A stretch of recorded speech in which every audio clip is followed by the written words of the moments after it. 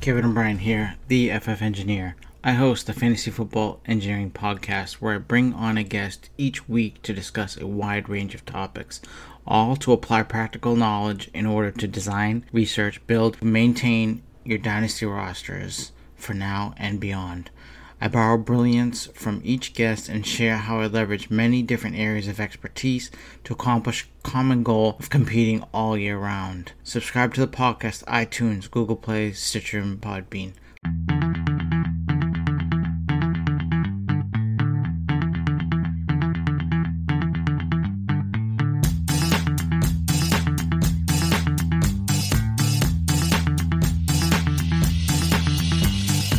You're listening to the DLF Dynasty Podcast, where there is no off-season. Welcome to this week's edition of the DLF Dynasty Podcast. I am your host, Dan Myler, once again.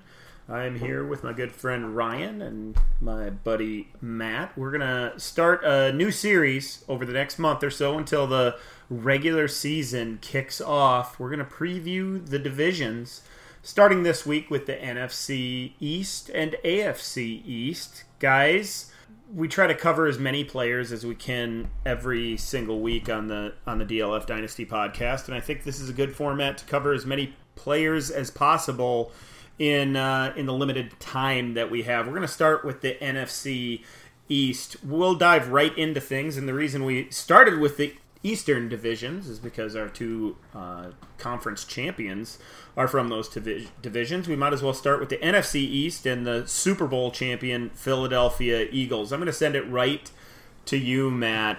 I think the most interesting position to me in Philadelphia isn't the quarterback, where we have MVP candidates and Super Bowl MVPs, you know, kind of not really battling for playing time, but both certainly being considered for playing time considering the injury to Wentz. It's actually at running back. There's just a slew of guys, Matt, that are going to have a role, it seems like. Who's the guy that you trust, if any, in that Philadelphia backfield? You know, this offense is really interesting because it's so high-powered, it's so productive, but for some reason, for fantasy and dynasty purposes, we aren't really that thrilled about any of these guys. Just to answer your question, I think it's still Jay Ajayi for me. I've been a lukewarm fan throughout his career. I like what he did at the end of the season for the Eagles last season. Not necessarily in the playoffs, but towards the end of the season when it really started to seem like they were going to lean on him. But, you know, like you said, you have all those guys back there. Clement, is he going to be a thing? I still think Sproles might have something to say about the passing down work and maybe more than that. So I'm taking flyers on Sproles at the very end of my draft, but otherwise it's Ajayi for me. I don't know why. Maybe it's a blind spot in my analysis, but I'm not really considering Clement as much of anything really other than like a change of pace back. And if he's going to share that role with Sproles, then I'm not super interested there. So give me Ajayi. I think he's going to be a running back too, you know, this season and in 2018. And we'll give you some of those bigger running back 1 weeks, I think. Yeah, it's easy to pick Ajayi because he's kind of the obvious choice to me. His ADP is the highest among these running backs, and he did average almost 14 carries per game after arriving in Philadelphia, or at least over the last 6 weeks. And now that LeGarrette Blount's gone and that bruiser up front isn't in town, it appears that Ajayi should have that role, but I'm like you were, Matt. I'm lukewarm when it comes to Jay Ajayi, and I'm not quite sure. And when I see those other names on the depth chart, which you mentioned, I just feel like there's a lot of roles that those guys are going to kind of filter into. We're going to see Sproles catching passes, not only on third down, but early in the down sequence as well. And Corey Clement just won't go away. That coaching staff obviously likes him. Ryan, what are your thoughts on the tailback situation in Philly? I've never been a big Jay Ajayi fan, but I guess I'm just wondering what has happened in the past year to really push dynasty owners away from him. Because this time last year, he was certainly a trendy player, and he was even pushing inside the top 24 overall, inside the top 2 rounds. In fact, if we look at a year ago this month, his ADP was 21.5 last August. It was 20.7 a year ago, July. And now 1 year later, he's stayed healthy. That's always been a big concern and I guess a big criticism of Ajayi. He stayed healthy. He's on a better offense, clearly. I guess you could say he has more competition for touches, but I'm not sure that's the case. I guess it depends on what you think of Kenyon Drake and maybe what you thought of Kenyon Drake a year ago. But I'm just shocked to see him so far down. I think he's running back 28 right now in our July ADP, and we'll have August data very soon. And although I'm not a fan, he seems like a value at this point. He's behind his former teammate Kenyon Drake, who, regardless of what you think of him, is certainly less proven. So Ajayi actually seems like kind of a value right now. Yeah, I just can't get on board. And maybe it's that Miami Dolphins version of Jay Ajayi that sticks in my head. Maybe it's him slipping in the draft still. Maybe I can't get over those things. I love that Philadelphia offense. I think they have one of the best coaching staffs in the league. For anybody that has picked up Warren Sharp's book, his football preview for 2018, he raves about that coaching staff and the decisions that they made and them overcoming all those injuries. And points to the coaching staff as the reason they were so successful, as well as Wentz's skills and things like that as well. I don't know how Jay Ajayi fits into that whole model that they have there. It seems to me like everybody's going to have a role, and that's going to eat into things. 14 carries a game or 14 touches a game sounds about right for what Jay Ajayi is going to get. That points to an up and down season to me, and might end up being a low-end running back too, but I'm not sure if he ever has those big enough weeks consistently enough to really make a dent in the dynasty or even the fantasy community. Quickly, guys, I want to ask one more question about the Eagles. Who do we prefer at wide receiver, Ryan? Alshon Jeffrey, who has an ADP of 89 in July at least, or excuse me, Nelson Aguilar was at 89, and Alshon Jeffrey is sitting at 46. Considering ADP, which one do you prefer? Considering ADP, and I'm pretty sure redraft ADP looks similar as far as the gap between those two guys. I easily want Aguilar, and if you tell me they cost the same, I think I still want Aguilar. I'm just honestly not trusting Jeffrey to even stay healthy. That has really hurt him the past two seasons. He's failed to finish inside the top 20 those past two seasons, and partially due to injury. But I'm just not sure he's the difference maker anymore. Yeah, I couldn't agree more. I bought Alshon Jeffrey in a league for the first time in my dynasty career, in one of the kitchen sink leagues. Partly because he was the only option for me that I could afford, really. But I got Jeffrey, and I'm already regretting it. Matt, what do you think? Are you still holding on to hope with Jeffrey, or are you onto the Aguilar bandwagon? No, I can't with Aguilar. He has been getting glowing reports in camp, but I don't know. I still want Alshon Jeffrey. Again, this is the case like with the running backs. This is such a great offense, but we don't want the wide receiver one. What's going on here? I know the injury history, but he played all of last season with a torn rotator cuff. That came out. Had surgery this offseason. Finished as wide receiver 23 last season with that injury. And it was his first year in the offense, learning the new offense, learning to play with a new quarterback and all that stuff. So I honestly think he's going to be inside that top 20, maybe even closer to a fringe. I hesitate to say wide receiver one, but in that top 15, I would say he's almost a lock to finish there if that offense continues what they're doing. So I think at, wide receiver 23, right? Oh, he's wide receiver 23 in ADP right now, in July ADP as well. So I think there is a little bit of upside there still for him. I think we'd all agree that the Eagles offense offers a lot of upside, whether it be their running game or through the air. Carson Wentz, those wide receivers and those running backs. We didn't even mention Zach Ertz, one of the top tight ends, and they added a young tight end that has some upside as well. Lots of publicity, lots of hype coming out of Philadelphia for another big year offensively. I think we're all in agreement that they're going to put up big numbers for us as fantasy owners. Can we talk about those tight ends real quick? Sure. Do you guys? We only got time for 2 questions at each team, but all right, never mind. Take it over, Matt. No, it's all right. No, I'm kidding. What do you got to say? No, I'm just curious how you guys feel about Ertz this season with Goddard there. I mean, I think that Goddard's probably going to be, outside of Alshon, maybe the best red zone, end zone kind of weapon they have. Like, I think he could easily take 5-6 touchdowns away from Ertz this season, and kind of bring his numbers down a bit. Do you guys see him making any kind of impact this year?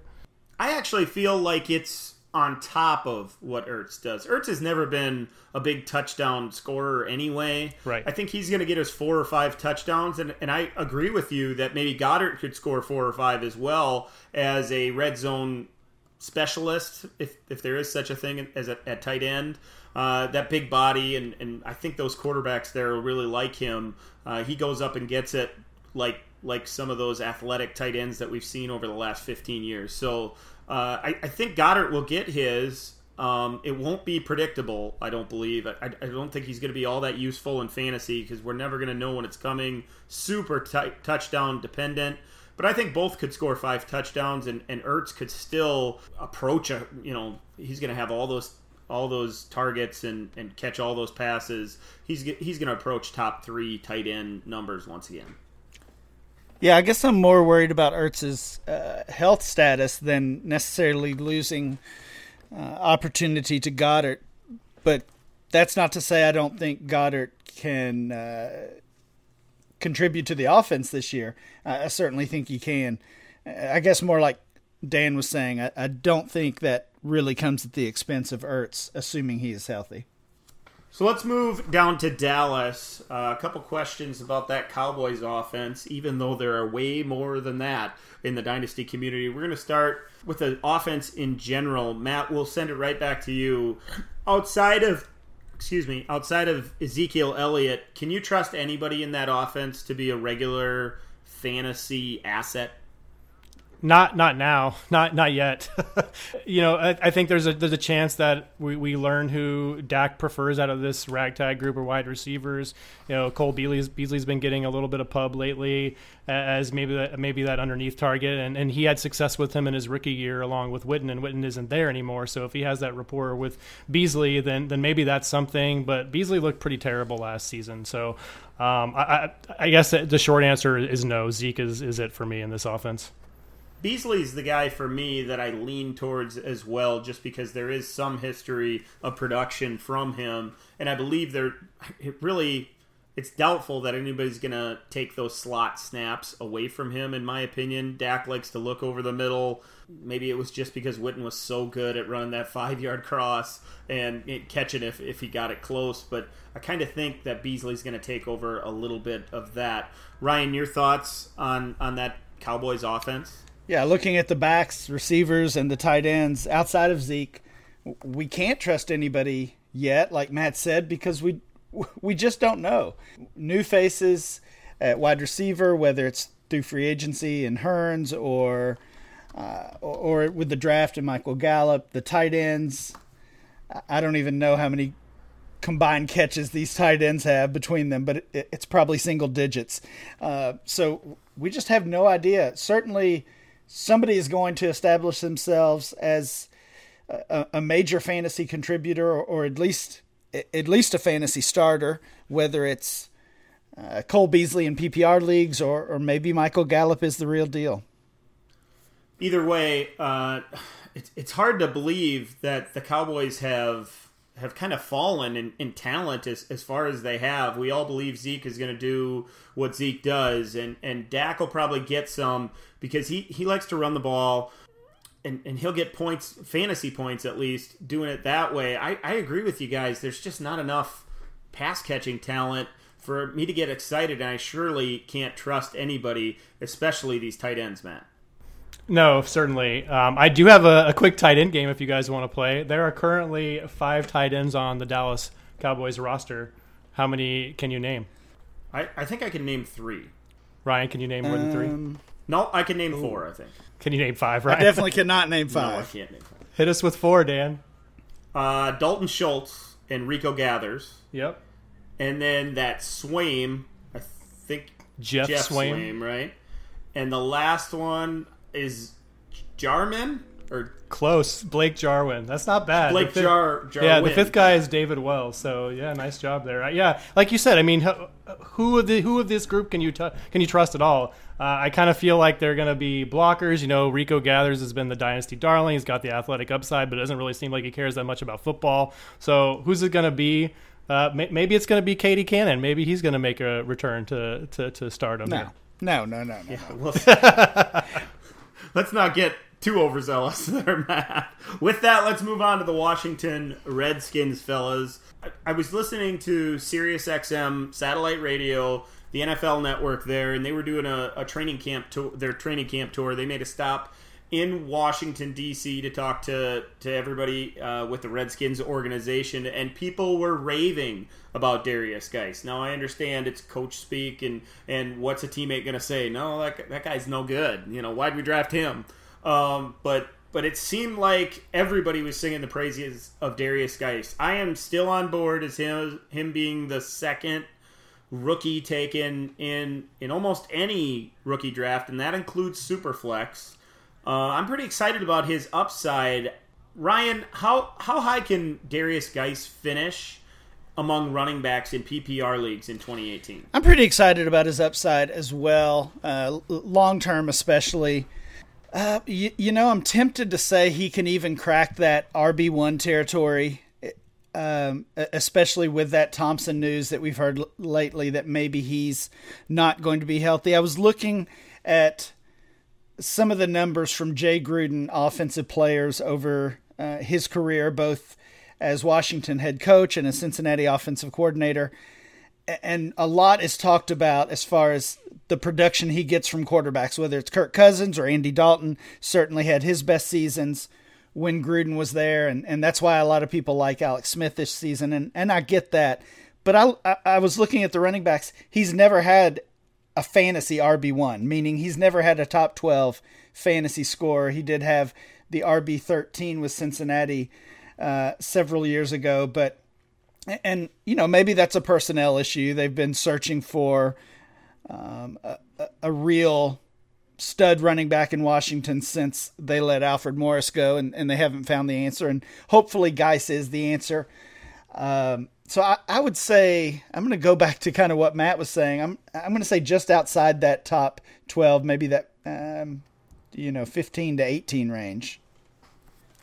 Yeah, I think we're sharing a brain here. I was going to say top 15, and with the ultimate upside of maybe even being top 10.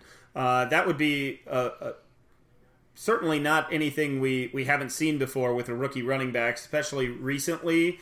And before the NFL draft, I thought Saquon Barkley was in a tier of his own, and that Darius Geis was in a tier of his own at 2. Now he's lumped in with the rest of those tailbacks. Matt, is there a case to be made that Geis should be that second running back? And what do you think of his upside for his rookie season? I think he absolutely is. I think he's in the best situation of any rookie running back. Don't come at me with your Rashad Penny takes, your Sony Michel takes, who's struggling in camp, who can't stay healthy, who's going to fumble all the time. I loved guys coming out. I'm sad that he didn't go to the Lions when they traded up to grab Kerryon Johnson, but this guy, Darius Geis, he was playing with a chip on his shoulder before that happened, and now he's going to be out to prove everybody wrong. I know that's narrative street, whatever you want to call it, but I really, truly believe in Darius Geis, and I think he has that, like you said, Dan, that top 10 potential. Maybe not this season, especially depending on if Chris Thompson comes back healthy. It seems like the last report I saw on him, correct me if I'm wrong, was that he doesn't expect to be 100% until November, and if that's the case, then I think Geis is going to get everything, because who else are you afraid of on that roster? Are we afraid of P. Ryan? Are we afraid of Rob Kelly? Neither of those guys really catch passes either. I think Geis probably catches passes better than both of those guys combined. So I think that top 12 to 15 range is conservative, and if you want to be aggressive, I think you could definitely slot him in as a top 10 to 12 guy. So I'm holding. I have one more rookie draft coming up, and I'm holding the second pick in that draft, and I'm taking Geis, and really happy to do so. I couldn't agree more, and I hope you guys are right about that upside, at least for this rookie season and certainly beyond as well. Let's talk about the receivers real quickly, guys. Matt, it's kind of a ragtag group in Washington. There's not that number one receiver. They gave Paul Richardson all that money, $20 million guaranteed, $8 million a season to play on the outside across from Josh Doxson, and Jamison Crowder is expected to man the slot once again. I know Crowder is a popular pick for PPR owners as a guy who could approach 80, maybe even more catches, and that certainly would give some value. Is there a wide receiver here that you prefer? Which one finishes highest in PPR leagues for you? Yeah, I don't know if I'm just going with the crowd here, but it is Crowder. You remember when we had George on a few weeks ago, Dan, his bold take was to make Jamison Crowder a wide receiver 1 this year. I don't know if I'm going that high, but I think he could finish as a wide receiver 2 pretty easily with his target share. He was hurt a lot of the last season, but once he got healthy, he really produced well for fantasy owners that were trusting him in their lineups. So, Paul Richardson's getting all the money. I like what he did in Seattle, but is Alex Smith going to be the Alex Smith of 2017, the most efficient deep ball passer in the league, or is he going to go back to what we usually think of Alex Smith being, and the dink and dunk kind of guy? And if that's the case, then it's Crowder. Doxson, I know he's your boy, Dan, but he's already got that shoulder thing. It's probably not going to affect him in terms of starting in week 1, but he has that injury history, and I don't know. It just doesn't feel like his game really matches up well with what Smith likes to do historically. So I'm sticking with Crowder here, despite the highest ADP of the group.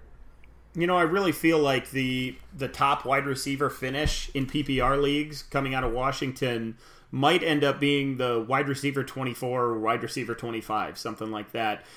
Of all the things we know about Alex Smith, and he has gone up and down, and we saw what he can do with the deep game in 2017 in Kansas City. But with all we know about him, the thing that really sticks out to me is that he spreads the ball out. He throws it to the guy who's open. And in Washington, it feels like we have a lot of similar players or similar talent level maybe. There is talent there for sure, but we could have a lot of guys who catch between 50 and 70 balls, and maybe none of those really take charge and grab hold of the reins in PPR leagues or in fantasy in general. Ryan, is there somebody else that you prefer there in Washington? No, Crowder would be my choice just by default. I honestly just don't trust the other two players to stay healthy. I was shocked. I'm still shocked that they gave Richardson so much money. So that seems like an unwise decision. And again, going back to the Jay Gruden coaching data that we have, outside of a couple of A.J. Green seasons when he was in Cincinnati, he's never had a wide receiver finish inside the top 15. So what you guys are saying about spreading it around, that's exactly what he's shown to do. In his 4 seasons in Washington, his highest finish was a wide receiver 22. Wow, that's good stuff. Everybody points to Alex Smith's big deep ball season in 2017. I still go back to that being a lot more to do with Tyreek Hill than it does Alex Smith. I'm not falling for that Paul Richardson stuff. I wouldn't be shocked if he catches 35 balls in 2018 and plays the entire season. Let's go to the last team in the NFC East, fellas. Let's talk a little bit about the disappointing New York Giants in 2017, at least, riddled with injuries. They have all that talent on offense, guys. It is a gold mine if you're a Dynasty owner and you would own all these Giants. You'd have a darn good team. But Ryan, Odell Beckham Jr., Evan Ingram, Saquon Barkley, and Sterling Shepard all in place here in New York. They can't all put up massive numbers. People expect a huge second season from Ingram and Odell Beckham to return to the glory of pre-injury and Barkley to take the league by storm. There are lots that expect Shepard to eat because he's going to get the defense's number 2 or maybe even number 3 corner. These guys all can't put up these big numbers. They can't all be Pro Bowlers and they can't all catch all these passes. Who's the most likely to suffer from this group? And don't take the easy way out. I don't know what the easy way out is. So I was actually doing some research on this recently because we see Barkley, Odell, and Ingram all going in the top 10 of their respective ADP at each position, and that's both in Dynasty and in redraft. I was focusing more on redraft because I was thinking about their quarterback, Eli Manning. So I looked back in NFL history. There's 99 times when one team has had a running back, a wide receiver, and a tight end all finish in the top 12 of their position, and the average quarterback fantasy finish of those 99 times was quarterback 6. And now you see Eli Manning, both in redraft and in certainly in Dynasty, basically being forgotten about. So I don't know if these three young players live up to the expectations, then first that tells me we're vastly underrating Eli Manning. If I'm choosing one of the three, and I'm not even including Shepard. Sorry, Dan. If I'm looking at one of those three who might not live up to the hype, I guess I would have to say Ingram. Yeah, I think a lot of people would probably answer that way because of Beckham's stature among those wide receivers and all the publicity around Barkley as a rookie and that number 1 pick and everything coming into the NFL draft. I know that offensive coaching staff is primed with coaches, I guess, that have peppered tight ends with targets for a very long time. They hired Mike Shula. He's been in Carolina for the past few years. Greg Olson was a huge part of that offense. Of course, Coach Shermer is there now as well. Kyle Rudolph has been a huge part of that offense in Minnesota. I have a hard time just immediately going to Evan Ingram. I know why you said that for sure. And my mind went that way as well. But man, it seems like that coaching staff's going to want to use that guy. And he didn't emerge out of nowhere, obviously. Matt, what are your thoughts on the topic?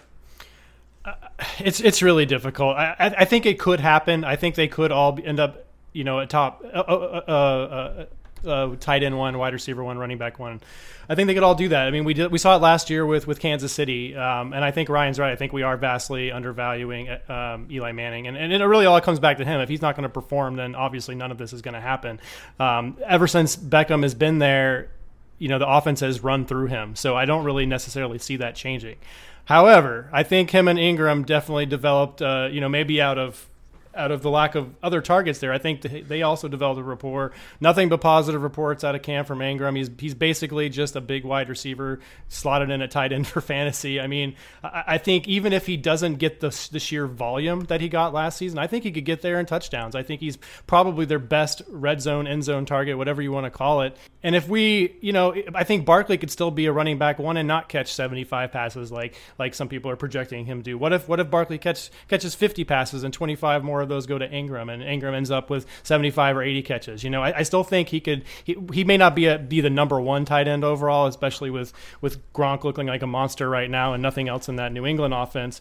But I think Ingram is almost a lock for a top 5 finish there. And I think, Odell, I mean, how can you say anything against him? So I think for me, I'm going to go to Barkley. I'm not I'm not super confident about that because obviously I love Saquon like everybody else. But if he ends up with 50 to 60 catches instead of 70 to 90 range like some people think he might, then I think there might be room for all three of them to be in that number one, not number one overall, but a number one at their respective positions. Yeah, I couldn't agree more. It's hard to choose for sure. Quickly, where do you think Evan Ingram finishes among tight ends, Matt? I'm gonna say 3. And I think going into 2019, I think Evan Ingram is going to be the tight end 1 in Dynasty. Ryan, where does he finish? I think I agree with Matt as far as his 2019 ADP. I don't think he finishes out of the top 12. So, but I'm not quite as optimistic as Matt. I will say tight end 7. I'll go with tight end 6, but I agree. He'll be a top 2 tight end for Dynasty owners come this time next year. 2 more questions on the NFC East real quickly, guys. Ryan, who wins the NFC East? I mean, it feels like the easy way out, but I just don't see any way it's not the Eagles. Matt, do you agree? Yeah, I can't pick against them. If Wentz is healthy week 1, I can't pick against the Eagles. Yeah, I'm going to take the Eagles as well. And last question, Matt, who is the NFC East fantasy MVP? I think it's Ezekiel Elliott. Every time I look at that offense, I just don't see any way he doesn't hit, 280 to 300 carries and 50 plus receptions. I just don't see anything else happening in that offense. Ryan? we certainly have a lot of good options between the Giants we talked about and Zeke, and I would even consider Darius Geis in there. I think I have to go Zeke in the end as well. Wow, I think I'm going to go back to Odell Beckham Jr. I think he's got a chip on his shoulder. We all took a pretty easy answer, no surprises there, really. But Beckham, just to be a little bit different, because I couldn't choose between the two, really. Since you guys went with the running back, I'll take the receiver and say he takes the league by storm once again. We're going to come back after this message with a preview of the AFC East for fantasy purposes. We will be right back. Hi there. This is Tom Kislingbury of the Read and React podcast. Have you ever wished you could be an NFL general manager? I know that's what I do. I play fantasy football because I like feeling like I'm in control of a team. And now you can feel that better than ever before with Reality Sports Online. It's a powerful fantasy sports platform where owners get to build and manage their fantasy team just like an NFL general manager does. Reality Sports Online was created by former NFL front office personnel, so you know it's accurate and detailed and good. It features a revolutionary free agency auction room where you can have realistic decisions instead of just the highest annual amount or the highest total amount. So it totally mimics NFL free agency. It enables NFL fantasy owners to negotiate and sign the top talent single or multi-year contracts in a realistic way. The platform can host up to 32 teams, just like the NFL, and it's got tons of other really cool features. It's got a rookie draft, multi-team trades, franchise tags, contract extensions, first-round rookie options, automated contracts, salary cap functionality, much, much more. If an NFL general manager does this, then RSO has probably got it too. Test your general manager skills for free at realitysportsonline.com in a mock free agency auction. If you like what you see, if it feels realistic, if it's great, then use the promo code DLF10, that is DLF10, and receive a 10% discount on your team or league today. Fantasy just got real at realitysportsonline.com. Welcome back to the DLF Dynasty podcast. I'm Dan, that's Ryan. Over there is Matt. We just got done previewing the NFC East for fantasy purposes. Let's talk a little bit about the AFC East, fellas. We started in the NFC with the Philadelphia Eagles. We'll start in the AFC with the team they beat in the Super Bowl, the New England Patriots. Ryan, when it comes to the Patriots right now, it seems like everything surrounding fantasy is talking about Sony Michel and how there were struggles and now the injury. It seems like another mess in New England when it comes to running back. Can you trust any of these tailbacks in New England? Well, I still certainly like and want Sony Michel on my team in a dynasty league. And I think we could even see a situation as we saw last year where Deion Lewis, the second half of the season, kind of took over that backfield. I would not be surprised if Michel does that again. It seems like everybody now with the struggles, with the injury, is shifting their focus to Rex Burkhead, and he's a fun player to watch as well, and had a nice year. But with him, I worry about injuries. Last year was the first year that he really saw significant work, and he had multiple injuries throughout the season. I hope that's not a trend. I want to see him play a full season, and if he does, I would say I would trust him. But at this moment right now, I don't feel comfortable with any of these guys. Yeah, I don't either. And it seems like the regular narrative when it comes to the New England backfield, we can't trust anybody. We can't trust Bill Belichick to continuously hand the same player the football. Matt, is there a guy that you're leaning on this year, or at least hoping for out of this group? I think I'm going to say, with Sony Michel struggling, with Rex Burkhead kind of flying up the boards now, and like Ryan said, that potential injury risk with him under a heavier workload, it points me back to James White. I mean, I know he doesn't carry the ball, but from a PPR perspective, we don't really care about that necessarily. And if one or two of these guys have injuries or Michel can't hold on to the ball, then White could be the safest option there. I don't want to say I avoid the New England Patriots running back situation entirely. I do like to take a shot because they are always one of the most productive running games in the NFL each season. So I like to take a shot. And if I'm taking a shot this year, I want the free guy. And it's probably going to be James White for me this season. I don't think it's going to be Gillislee. Maybe if Jeremy Hill somehow makes the roster, maybe he's a touchdown vulture. But from a PPR perspective, I think the cheapest, safest option might be James White. I think if I have to choose, I'm still going to go with Sony Michel, even with all the bad news and all the reports coming out of New England and Foxborough. I just don't believe that Bill Belichick's going to use that draft pick on a running back and just let him sit. I guess there's the possibility that he brings him out of the doghouse next year or something like that. I think he gets healthy at some point. He gets his opportunity, and they're going to want to showcase what they got with that first-round pick. Interesting, guys, we're in that DLF podcast listener league, and we just held the 2018 rookie draft. Sony Michel went as the third pick in that draft. Of course, that league includes bonuses for carries and things like that, so those running backs are valued a little bit higher over there. I was a little bit surprised to see him go that high. I have a draft coming up, like I mentioned before. Don't expect him to go that high. Of course, that one's probably going to end up being changed to a super flex this year, so that's going to affect things. Doesn't have the point per carry bonuses or anything like that. Across leagues that I've been looking at, of all these running backs, he's the guy that's been falling. Matt, where do you expect him to go in rookie drafts over the next 3 weeks? I've seen him go anywhere from 2 to like 9, maybe 10. I can't remember, but I do think his stock is falling. I wouldn't take him. I think I want Barkley, Geis, Chubb, Penny, maybe even Royce. I'm going to say Royce Freeman too. I want these guys all over Sony Michel right now. So maybe 7 or 8 is where I would be comfortable taking him right before Kerryon Johnson goes. Ryan, could you see these wide receivers jumping above him? I don't think so. I mean, we've started to hear some good news about Courtland Sutton. He seems to be gaining steam a little bit, and we talked last week about Anthony Miller jumping into that first round. In general, if you're talking ADP or kind of a consensus rank, I actually don't think Michel falls that much with this injury, just because I think he's pretty firmly in that tier. I don't think he's going to fall a tier to where the wide receivers are, to where Kerryon Johnson is. If Ronald Jones was behind him in ADP, maybe Jones could jump him, but he hasn't.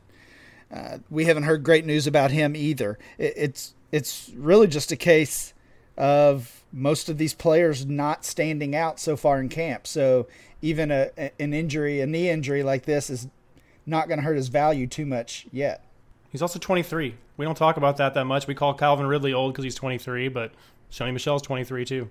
Yeah, but he's a running back, so we only expect him to go for about 4 years anyway, so it'd be out. Let's move over to the receivers.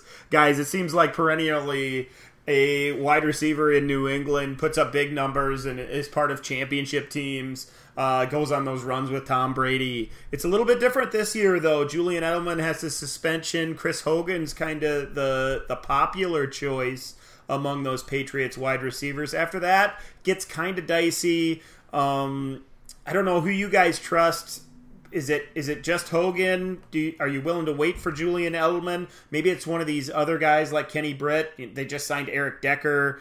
Ryan, who do you trust among these wide receivers in New England? I still think Edelman is the guy to have, especially considering the discount you're going to get on him, and really in all formats at this point because of the suspension. I don't see much of a reason that once he comes back, he's not going to pick up where he left off. I kind of agree with you. His ADP is 107 in July. Hogan is all the way up at 88. Matt, you're a Chris Hogan believer. Talk us out of Edelman. I can, based on the price. I mean, Edelman is certainly cheaper based on the suspension and the age, and I think once he comes back, he's going to be, a solid fantasy play for you. But I do like Hogan. I think he's a little bit undervalued, even at his a little bit elevated ADP right now. I don't, well, let's just look at it this way. Through the first 5 weeks last season, Chris Hogan was a top 10 wide receiver. while he was healthy. He was the wide receiver one over Brandon Cooks while he was healthy, and it wasn't really until Hogan kind of suffered those injuries that Cook really kind of took over as the top option in that offense, with Edelman also gone for last season. So I do like him. I don't think you can really buy him. I don't know what you're going to do with him in the trade market, because I think that whoever has him isn't going to want to sell him for a second, and certainly not a third, but I don't think you're going to be able to buy him for that. So he's a really tough guy right now. I think if I had him, I would just hold him and hold out for that production, because I do think he's going to be the top option, at least while Edelman is out, and maybe even after that. I mean, he's definitely the top deep target for Brady this season, wouldn't you say? Yeah, so Hogan's August ADP, we do have that data. He's up to 77, so he's moved up almost a full round since last month. The interesting thing with him, looking at our mock drafts, is the range. He went as high as 56 in one of our mocks, and as low as 100 overall. Yeah, that fifth to sixth round range is not somewhere I would be looking to take him. But as somebody that's already on your roster, I think you can get wide receiver 2 production with wide receiver 1 week certainly out of Hogan this season. That seems like, to me, with Hogan going that high in those startups, that a little bit of that redraft philosophy is creeping into some of those drafts, perhaps. I like Hogan just fine as well, but in a dynasty, I'm not spending a top 5 pick or a top first 5 round pick on Chris Hogan. Let's move over to the Buffalo Bills, guys. I think we can probably cover this one pretty quickly. It seems like there's the potential for this to be a fantasy graveyard, at least in 2018. We'll start with you, Matt. Can one of these quarterbacks make any of these pass catchers useful for dynasty owners in 2018? No. No, I don't really have anything else to add to that. I mean, I guess Kelvin Benjamin, maybe he could get some touchdowns. Charles Clay is still my favorite option in the passing game, even with the Corey Coleman trade. So I really don't want any part of it, except for maybe Clay as as my last pick or my last starter, I guess, in a startup. Ryan, your thoughts? Kelvin Benjamin, Corey Coleman now, of course. Zay Jones is still there. Charles Clay, Malachi Dupree, perhaps? No. I mean, they have bad quarterbacks and they have bad receivers. So that's Curly. What about Jeremy Curley? Curley's going to lead that team in receptions. No, watch, it's going to happen. Even if he does, it'll be 44 catches. Well, right. Actually, the best pass catcher there is obviously LaShawn McCoy. Moving over to that running game and Shady. I still believe obviously the offense is going to run through him. If LaShawn McCoy plays 16 games, Ryan, where does he finish among running backs in PPR?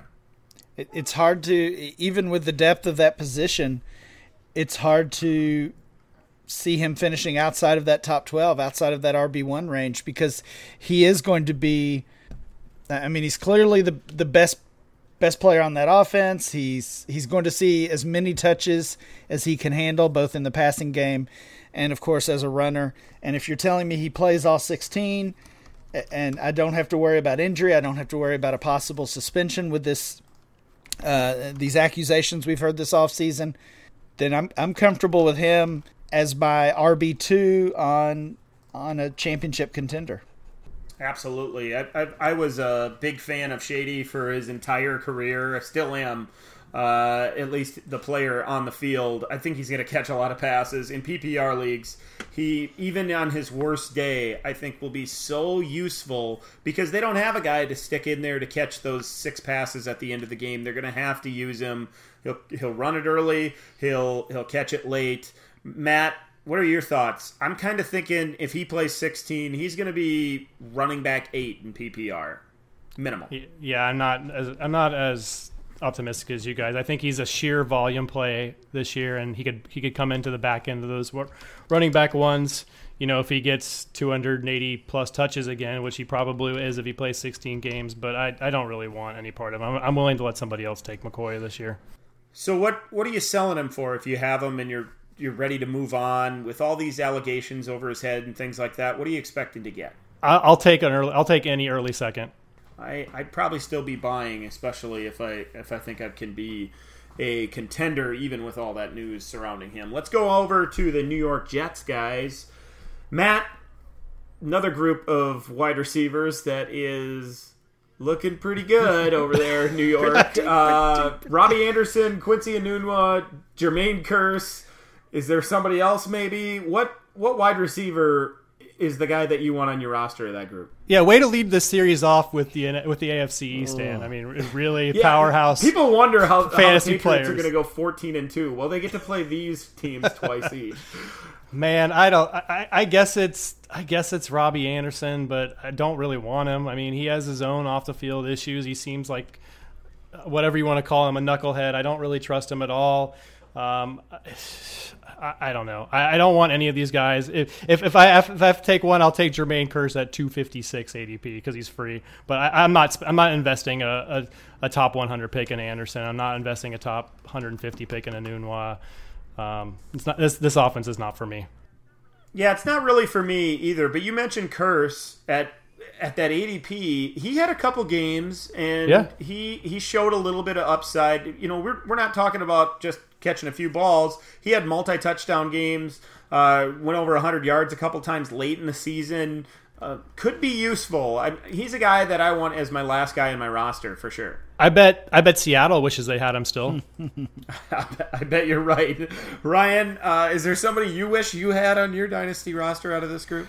It's kind of going pretty far. I mean, Anderson is I guess the prize of this group, but you have to worry about his off-field stuff, as Matt was saying, and I just don't know. I don't know if he's long for the league, honestly. I'm a little intrigued with Chad Hansen, their second-year guy. He didn't get much of an opportunity last year. I hope to see him a little more this year just to kind of find out what he is. I like their rookie tight end, Chris Herndon, but I mean, we're just talking about stash guys at this point. So our Darius Stewart I liked, but he's in trouble now too, so he's not going to be playing. I think is a 2 or 4 game suspension that he has, so he's probably not going to be a factor this year either. Yeah, and you know, there's the post-hype sleeper, Terrell Pryor. Maybe he wakes up and comes back. There's just so much of a mess here, and I don't believe in Pryor, by the way, but there's just so many names here. It's just thrown into a basket. I really don't expect much to come out of it. Ryan, you mentioned Herndon. Some good news coming out of New York recently about Chris Herndon. The potential for him to get on the field as a rookie might move him up draft boards for us drafting in late season drafts. Might be a good trade target for those looking for a developmental tight end as well. Let's go over to the running game real quickly with the Jets. It doesn't get a whole lot better with this group either. Now that Elijah McGuire has gone down with a relatively serious injury, guys, it seems like Isaiah Crowell is going to have a pretty big role in this backfield. Ryan, what do you think his upside is in PPR leagues for 2018?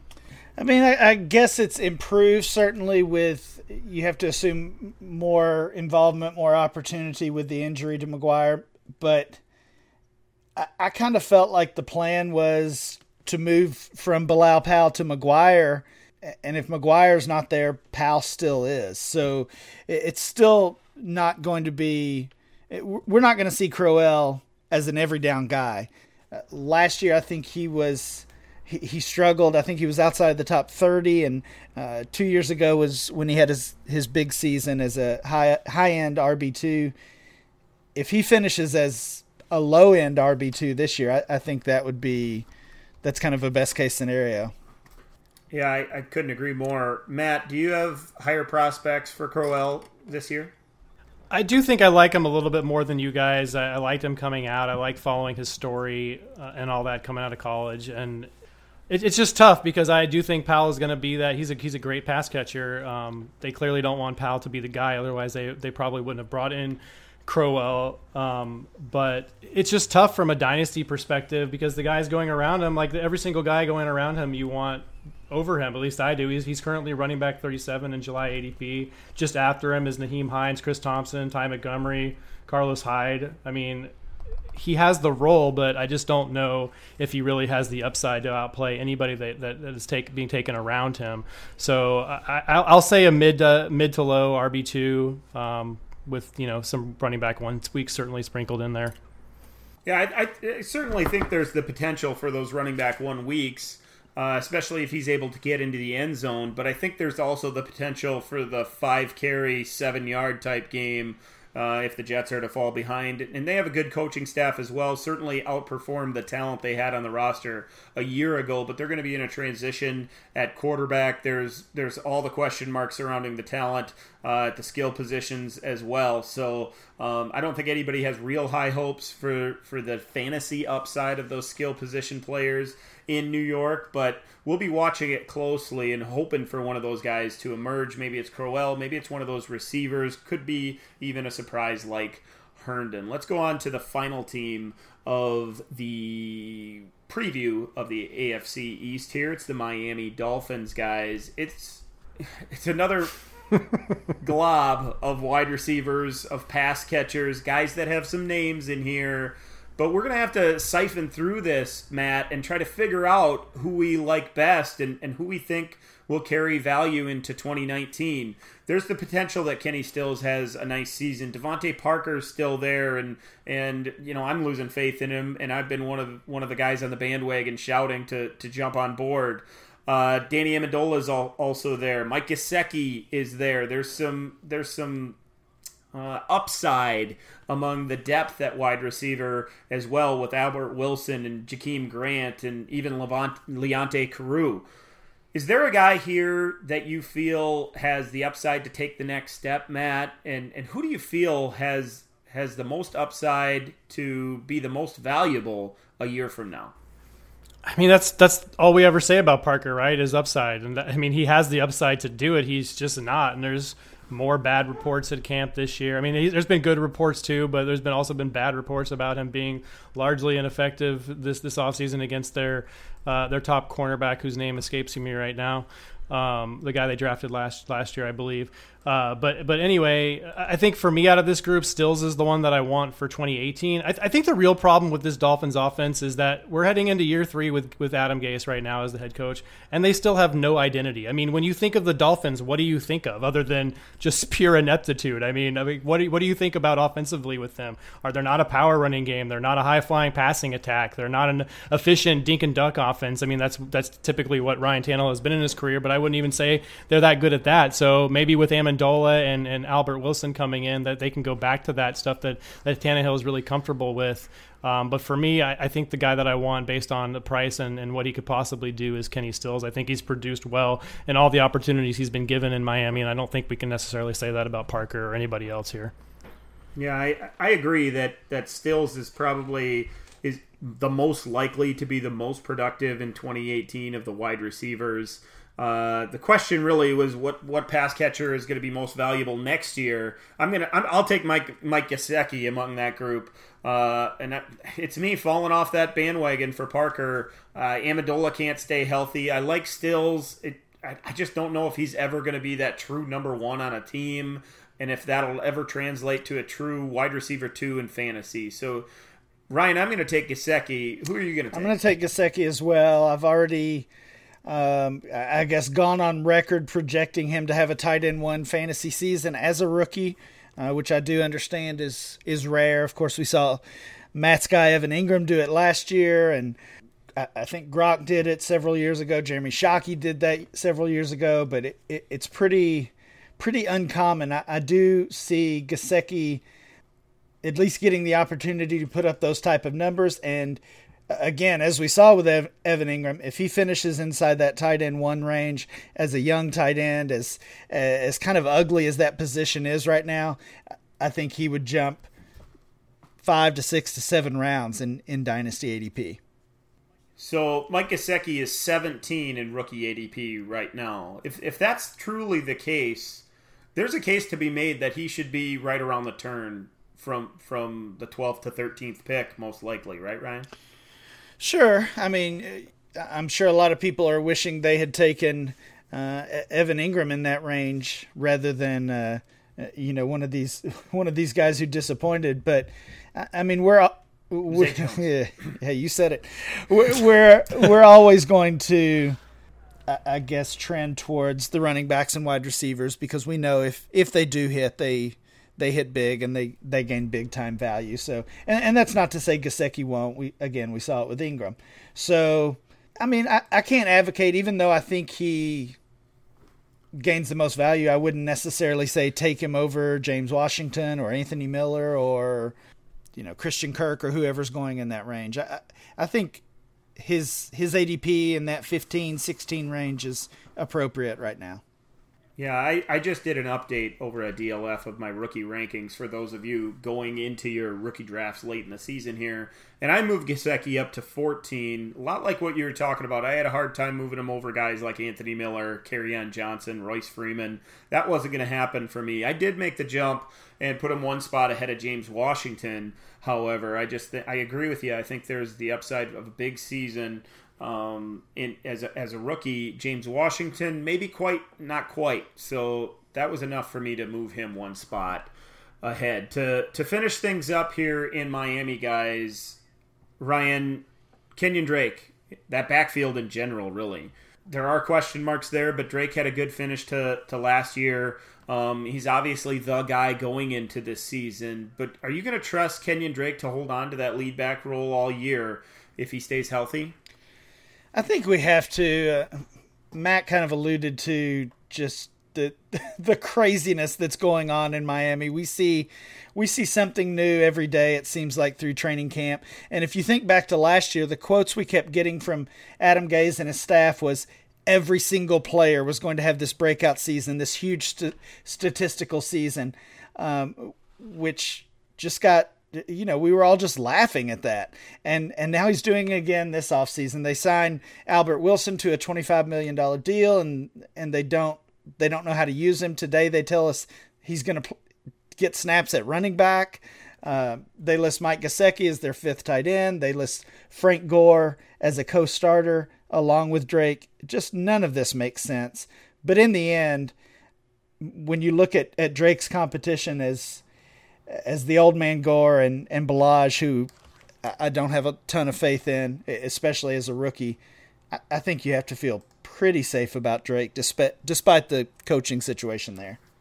Yeah, I think trust is a loaded word. I don't trust it because I don't trust that coaching staff for all the reasons that you just said, Ryan. I think there's the potential for this to be a real big mess by week 6 or so. Either Drake gets off to a slow start, has a fumble or two, maybe just gets nicked up just a little bit, but still healthy enough to suit up every week, and all of a sudden people are screaming and clamoring for Kalen Balaj to get chances. They want the stability of Frank Gore, even though he's 75 years old. Matt, what about you? Do you trust Drake to be one of your top 2 running backs on one of your fantasy rosters? No, not at all. Not even a little bit. I do think Gore is gonna. I mean, unless they just brought him in to come back home to the U or whatever. I just why are you bringing in Frank Gore otherwise if you're not going to use him? So I think that Gore is going to take enough away from Drake. We may not care because Drake's probably going to catch all the passes but Kalen Balaj takes over that way. I'm not a believer in Balaj either, but one of his strengths is in the receiving game. So if Gore ends up taking 30 to 40% of the carries and Balaj ends up taking the 30-40% of the passing work from coming out of the running back position, then where are we at with Drake? And we're looking at probably at best a low end running back 2 and probably more likely a running back 3 when all is said and done. So I don't trust anybody in that situation at all. I couldn't agree more. I'm leery, very leery when it comes to Kenyon Drake, and I was a big fan of his coming out of college. Before we wrap things up, guys, we'll go through the same exercise we did when we finished up the NFC East. Matt, who wins the AFC East? Come on. He almost said it with a straight face. Yeah, I can't. Yeah, you can't. I do think that the Patriots' offense is gonna. I don't know if I want to say take a step back, but I do think they will. Tom Brady led the league in passing last year. I don't think that's probably going to happen again with those limited weapons that he has. But still, with these other 3 teams in the division, I don't know how you could pick any other team but the Patriots. Come on, now Gronk can have 1,500 yards and 20 touchdowns. Spoiler alert, he's the MVP of this division. Oh, hey! I think the better question is who finishes second. Oh, gosh. I think I'm going to take the Jets too, yeah. Staff. I think you almost have to, especially if McCown stays healthy or Darnold plays well, No doubt. So, Matt, you take Gronk as your AFC East MVP. Easily. Ryan, Yes, I do. I take Gronk as well. Yeah, I was going to take Gronk, but in the last division, I went over to left field because you guys ganged up. I think I'll do the same thing again here. I'm going to take LaShawn McCoy for one more year. He's gonna have one more big season. He'll finish as the running back 8 this year and push the old man clock back one season. You only say that because you want an invite to his next party. And with that, this podcast is over. Next week, we're going to cover the AFC and NFC South. A little more talent in those divisions for sure. For Ryan and Matt, I'm Dan. Thanks for listening to the DLF Dynasty Podcast. We'll catch you again next week.